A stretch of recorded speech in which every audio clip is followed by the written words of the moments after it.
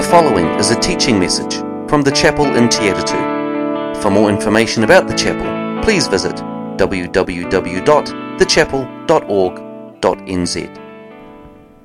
This morning we continue our short series on God's purpose for the church. Our foundational verses for this series are found in Ephesians chapter 3 verses 10 to 11. God's intent was that now through the church the manifold wisdom of God should be made known to the rulers and authorities in the heavenly realms according to his eternal purposes that he accomplished in Christ Jesus our Lord. We've looked at Ephesians chapter 2, noting that our salvation was not an upgrade to life. Rather, we were taken from death to life. We have been transformed from condemned rebels to partners in God's plan of redemption. That's mind-blowing.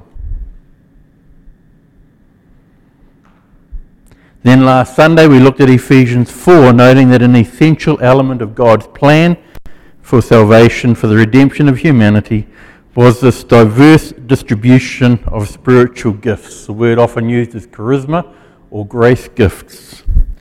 And we read in Ephesians 4 that he gave some, that Christ himself gave the apostles, the prophets, the evangelists, the pastors and teachers to equip his people for works of service so that the body of Christ may be built up.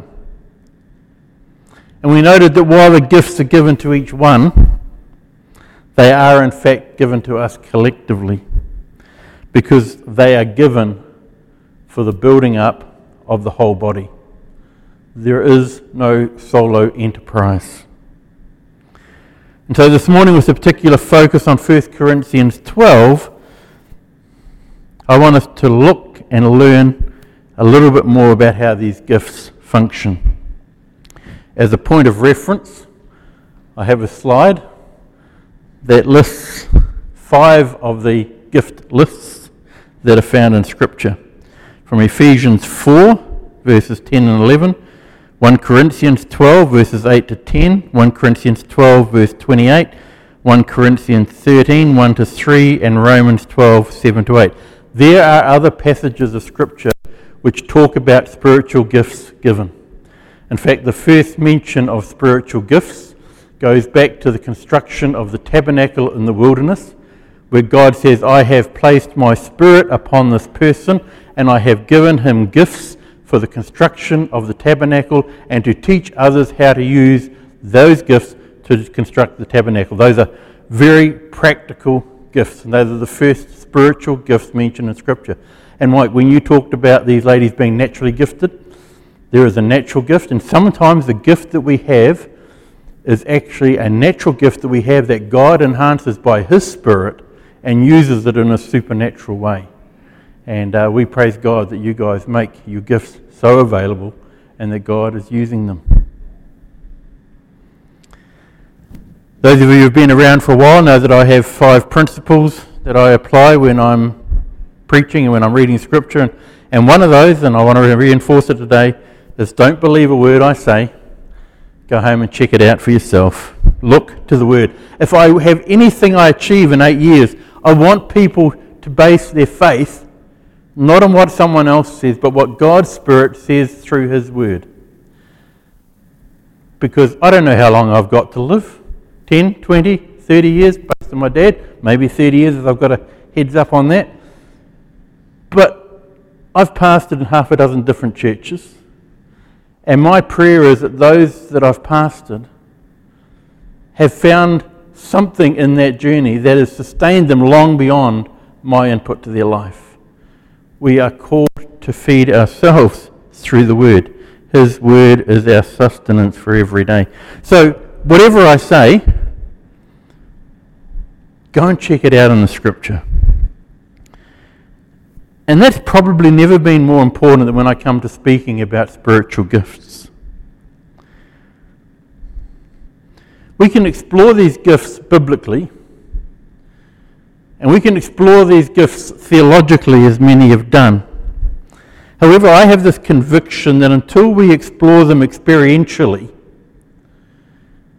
we don't really understand fully.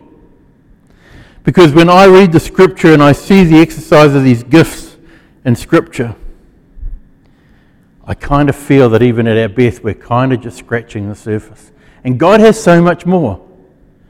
And His Spirit knows that, and His Word has that hidden in it, and He can reveal it to us, and I pray He will reveal it through us. Therefore, I also want to suggest, don't simply listen to me, and don't listen through the filters of past teaching. Listen to the Word and allow His Spirit to speak. See, I've had lots of teaching over the years about spiritual gifts, and some of it, quite frankly, scares me. But some of it's been kind of helpful.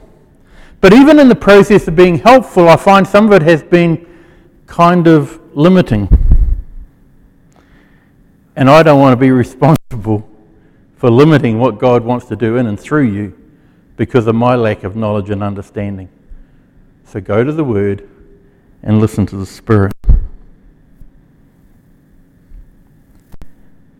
Some of the teaching I've heard draws a line between what some call sign gifts and ministry gifts.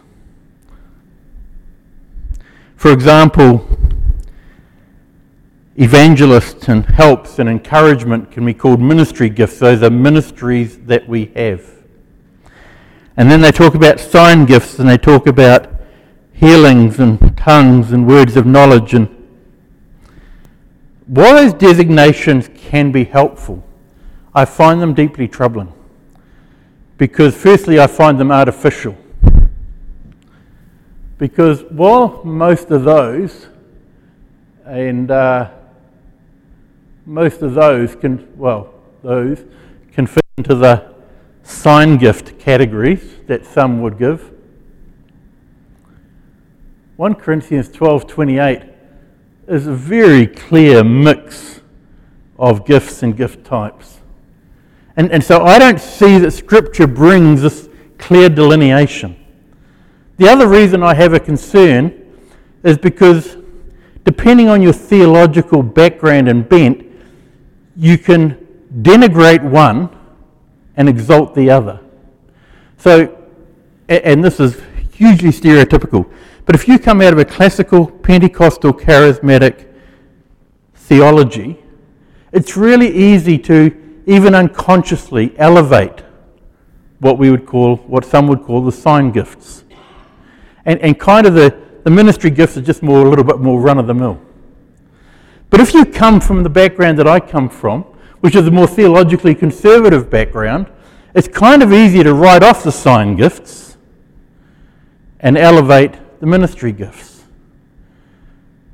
But I think we discover when we read 1 Corinthians 12, Paul's going, don't do that.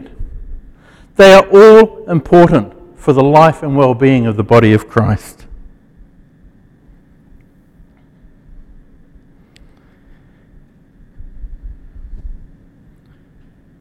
And so 1 Corinthians 12:28 kind of has that mix. A number of years ago there was a trend, and it was probably led by Willow Creek with their network seminar, or by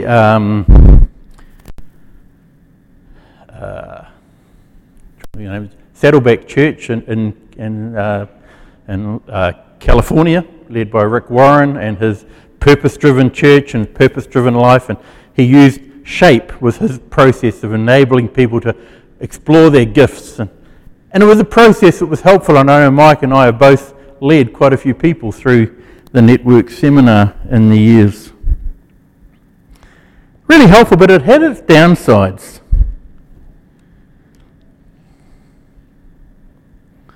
For some it became kind of a box. These are your gifts, these are who you are, just get on and use them.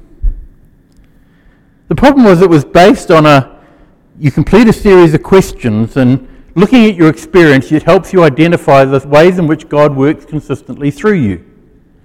And then you go to someone else who knows you well and you check what they would see in you. And that can be really helpful, but the problem being is coming from my theological origins, where you don't pray for people to be healed. You kind of do loosely, but not in any gift of healings kind of way. How would I ever know if God had given me a gift of healing? Because I've never prayed for anyone because my theology says I shouldn't. And so if someone comes to me and says, "Oh, Brian, can you pray for me? I need healing," I'd go, "Sorry, you're going to have to find someone else with that gift." But the gifts belong to the Holy Spirit, and even in that moment, the Holy Spirit can still work that through me, even if it's the one time in my life that God does it. But I may find that actually when I start to do it, God reveals something to me. Or imagine someone comes to you and says, comes to me and says, "Hey, Brian, what must I do to inherit eternal life?" And I look at them, "Find an evangelist?"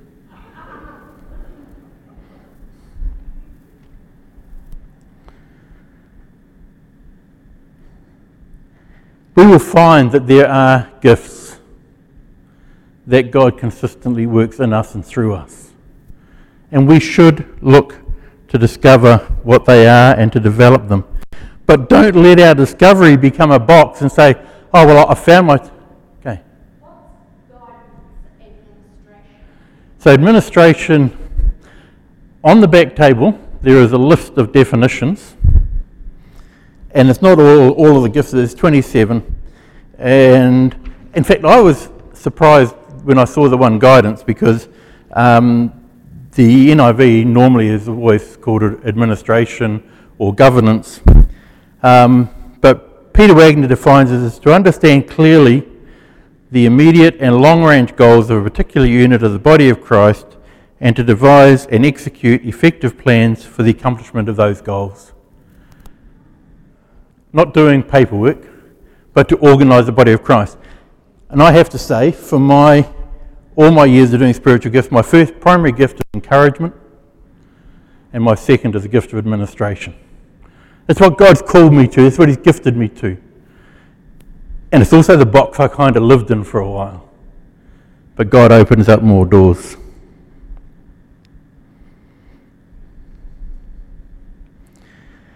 And so we can find that there are gifts that God works through us consistently. And it's really helpful to discover and develop those, but don't let it become a box that limits you.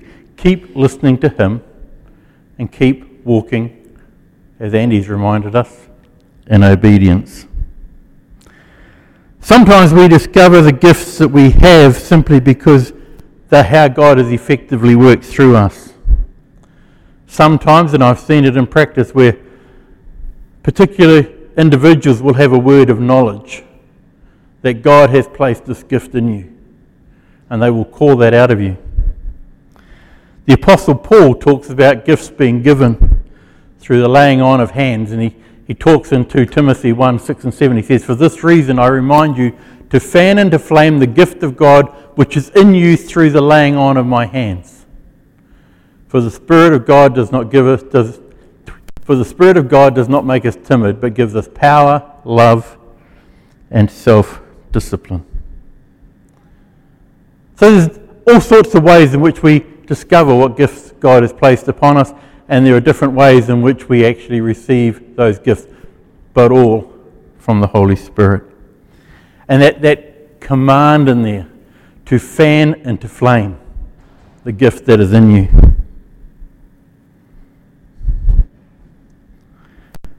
One way in which we fan that into flame, in which we develop our gifts, is to tap into the resources of the body of Christ. And it's also one way in which we discover the gifts that we have. Again, this is not a solo journey. When we operate in the life of the body of Christ, we have opportunity to explore and discover and develop the gifts that we have. As the old saying goes, there is safety in numbers. And for me, one of the purposes of this gathering is to have opportunity and to create opportunity for people to exercise those gifts. We talk about at our different other sized tables and small groups to, within the body, express and experiment and develop those gifts so that we can use them out in the world. And so this morning we are going to look specifically at 1 Corinthians 12. If you've spent any time at all reading 1 Corinthians, you'll know that this church was a mess. It was a really nice mess. It was a wondrous mess. It was a mess.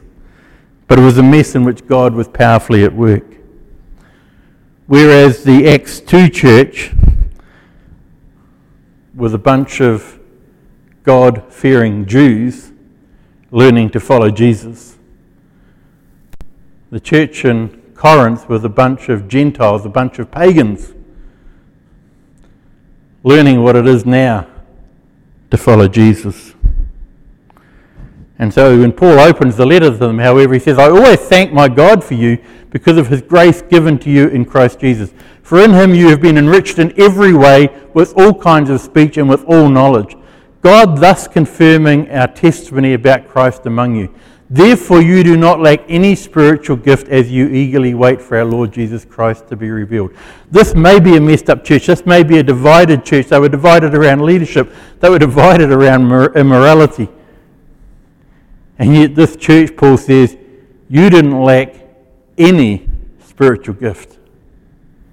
God was powerfully at work in this church. He says you don't lack anything, but then he spends several chapters telling them exactly what they do lack around the immorality and all of those things. And so I want us to learn from Paul. For some there may be new learning, for some there may be a sharpening of focus, for others a refresher course, and for others I pray that God would simply fan into flame further the gifts that he has placed within this body through you. And so Paul starts, he says, now about the gifts of the Spirit, brothers and sisters, I do not want you to be uninformed. He's not introducing something that they don't know and haven't experienced. They're full on. But it's kind of messy, and he's saying, I want you to understand some things about the gifts of the Spirit. There are different kinds of gifts, but the same Spirit distributes them. There are different kinds of service, but the same Lord. There are different kinds of working, but in all of them and in everyone, it is the same God who works. Now to each one, to each person, the manifestation of the Spirit is given for the common good. Again, no lone rangers. To one there is given through the Spirit a message of wisdom, to another a message of knowledge by means of the same Spirit, to another faith by the same Spirit, to another gifts of healing, and by that one Spirit to another miraculous powers, to another prophecy, to another distinguishing between spirits, to another speaking in different kinds of tongues, and to still another the interpretation of tongues. All of these are the work of the one and of the same Spirit, and he distributes them to each one just as he determines. Just as one body has many parts, but all its many parts form one body, so it is with Christ. For we were baptized by one Spirit as to form one body, whether Jews or Gentiles, slave or free, and we were all given the one Spirit to drink. When we read this, like the believers in Corinth, our focus is so often on the diversity of gifts. And yet Paul writes to actually reinforce not the diversity of gifts, but the unity that they bring when they are used together within the one body, and that they come from one Holy Spirit. Even so, the body is not made up of one part but of many. Now, if the foot should say, because I'm not a hand, I don't belong to the body, it would not for that reason stop being a part of the body. And if the ear should say, because I'm not a eye, I don't belong to the body, it would not for that reason stop being part of the body.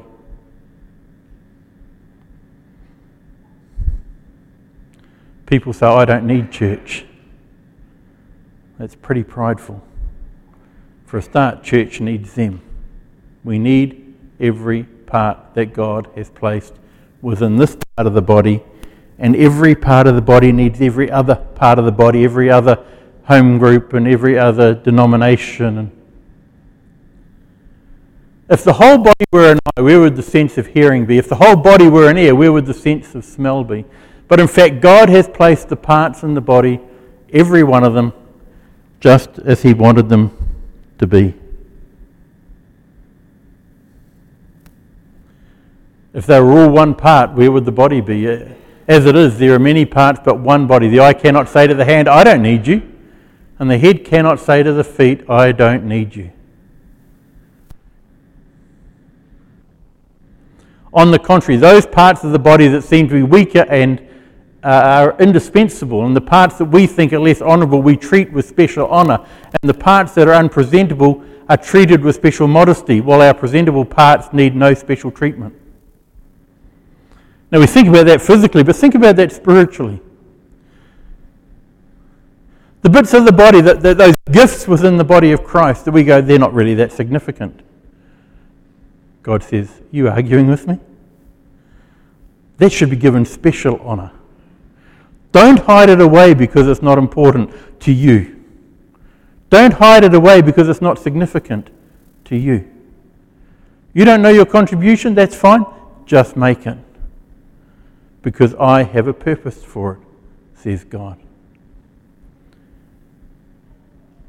But God has put the body together, giving greater honour to the parts that lacked it, so that there should be no division in the body, but that its parts should have equal concern for each other. If one part suffers, every part suffers with it. If one part is honoured, every part rejoices with it.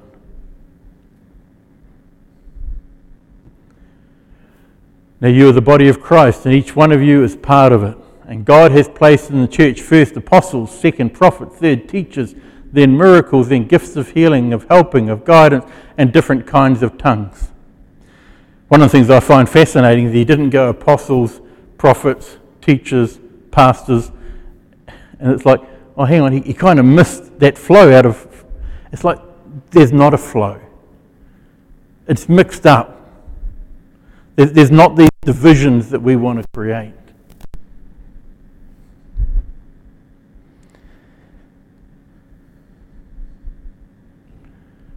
He says, are all apostles? It's like too many chiefs, not enough Indians. Are all prophets? Are all teachers? Do all work miracles? Do all have gifts of healing? Do all speak in tongues? Do all interpret? You know, I believe that the world has had enough of a divided church. By this will all men know you are my disciples, if you have love one for another. And next week we move on to the end of chapter 12 and into chapter 13, where Paul talks about the priority, the importance of love.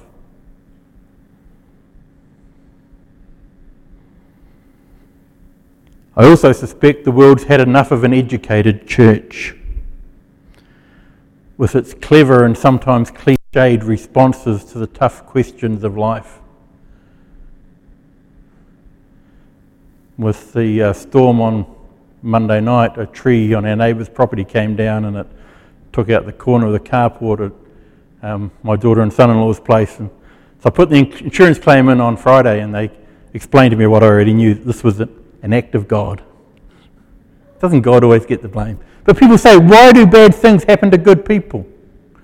Well, firstly, there are no good people. But secondly, forget the platitudes. Forget the simplistic answers. The church has had too many of them for too long.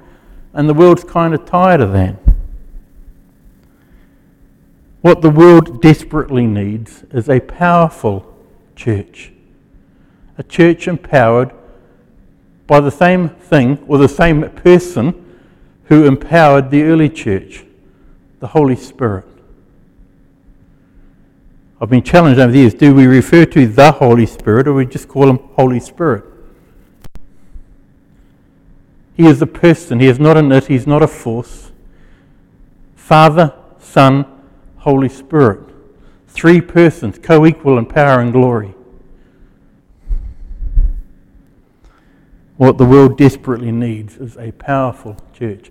You know, I love Paul's journey. That's one of the things we saw when we went through the book of Acts, is Paul goes to Athens and he has one of those intellectual discussions with the intellectuals in Athens. And a few people believe in a small church is formed. And then he goes to Corinth and we get this huge messy church is formed.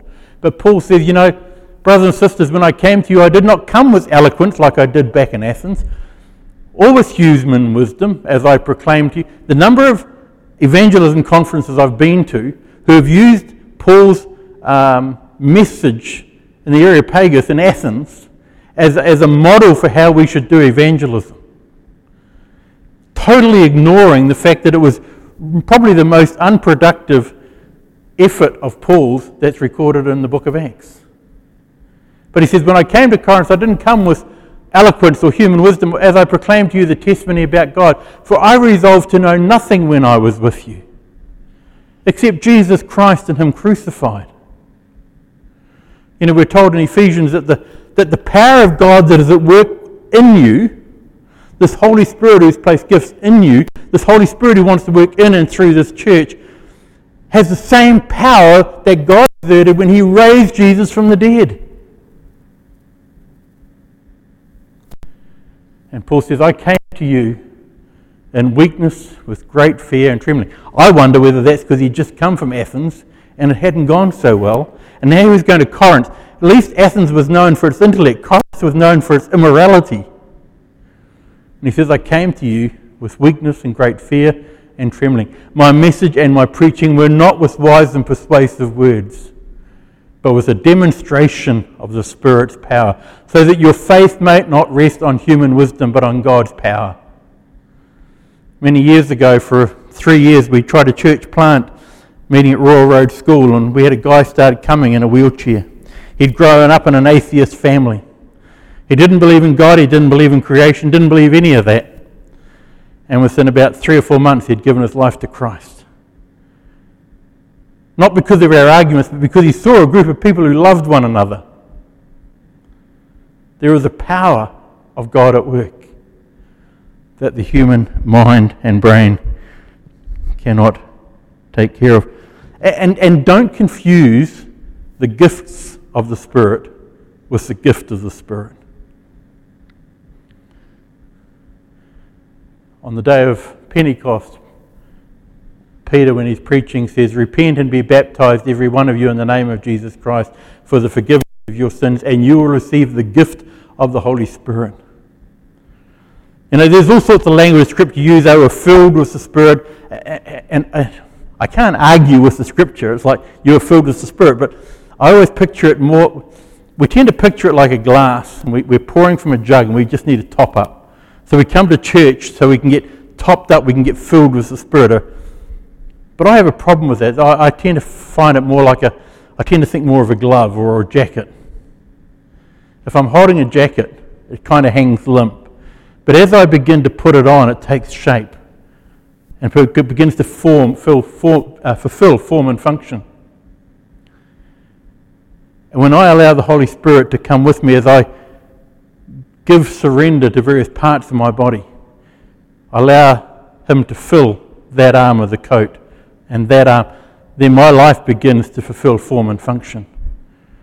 And so the filling of the Spirit for me is about surrender to him, allowing him to fill every part, giving him access, control on every part.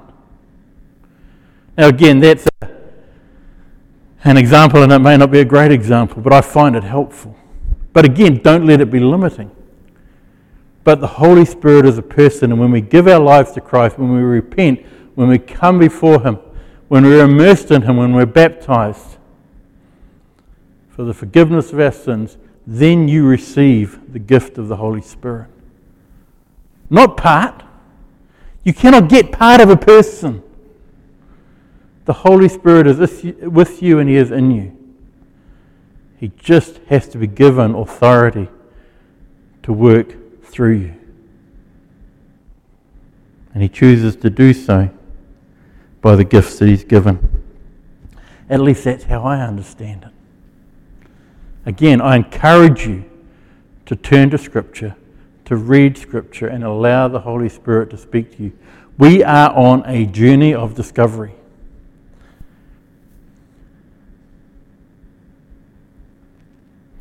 We're about to share in communion. And as we come, we acknowledge the life and death of Jesus Christ, and we remember the price he paid and his resurrection. These are the things. This is the price that was paid. This is what these are symbols of what God accomplished in and through Jesus Christ in order to fulfill his purpose in the church. As we come, there's a couple of songs we'll play. You can feel free to worship with those. They're ones that we prepared beginning of last year when we were only able to meet in groups of 10. But opportunity just to worship. If you need prayer, just tap someone on the shoulder near you and say, "Can you pray for me?" If you're not sure of who to tap on the shoulder, come up the front. Ask someone. It's an opportunity not just to come and receive the elements which remind us of the body of Christ. My prayer is that this would be an opportunity to be the body of Christ. We've been privileged to have others share their gifts, Andy and Mike and Hannah and Kohene and Arahia and a number of other folk, Gay and other folk, Lindley, others who have shared in the service. But maybe there's something else you need from the body of Christ this morning. The opportunity is yours to come as we worship. Thank you for listening to this message from the chapel in Te Atatu. For more information about the chapel, please visit www.thechapel.org.nz or email info@thechapel.org.nz.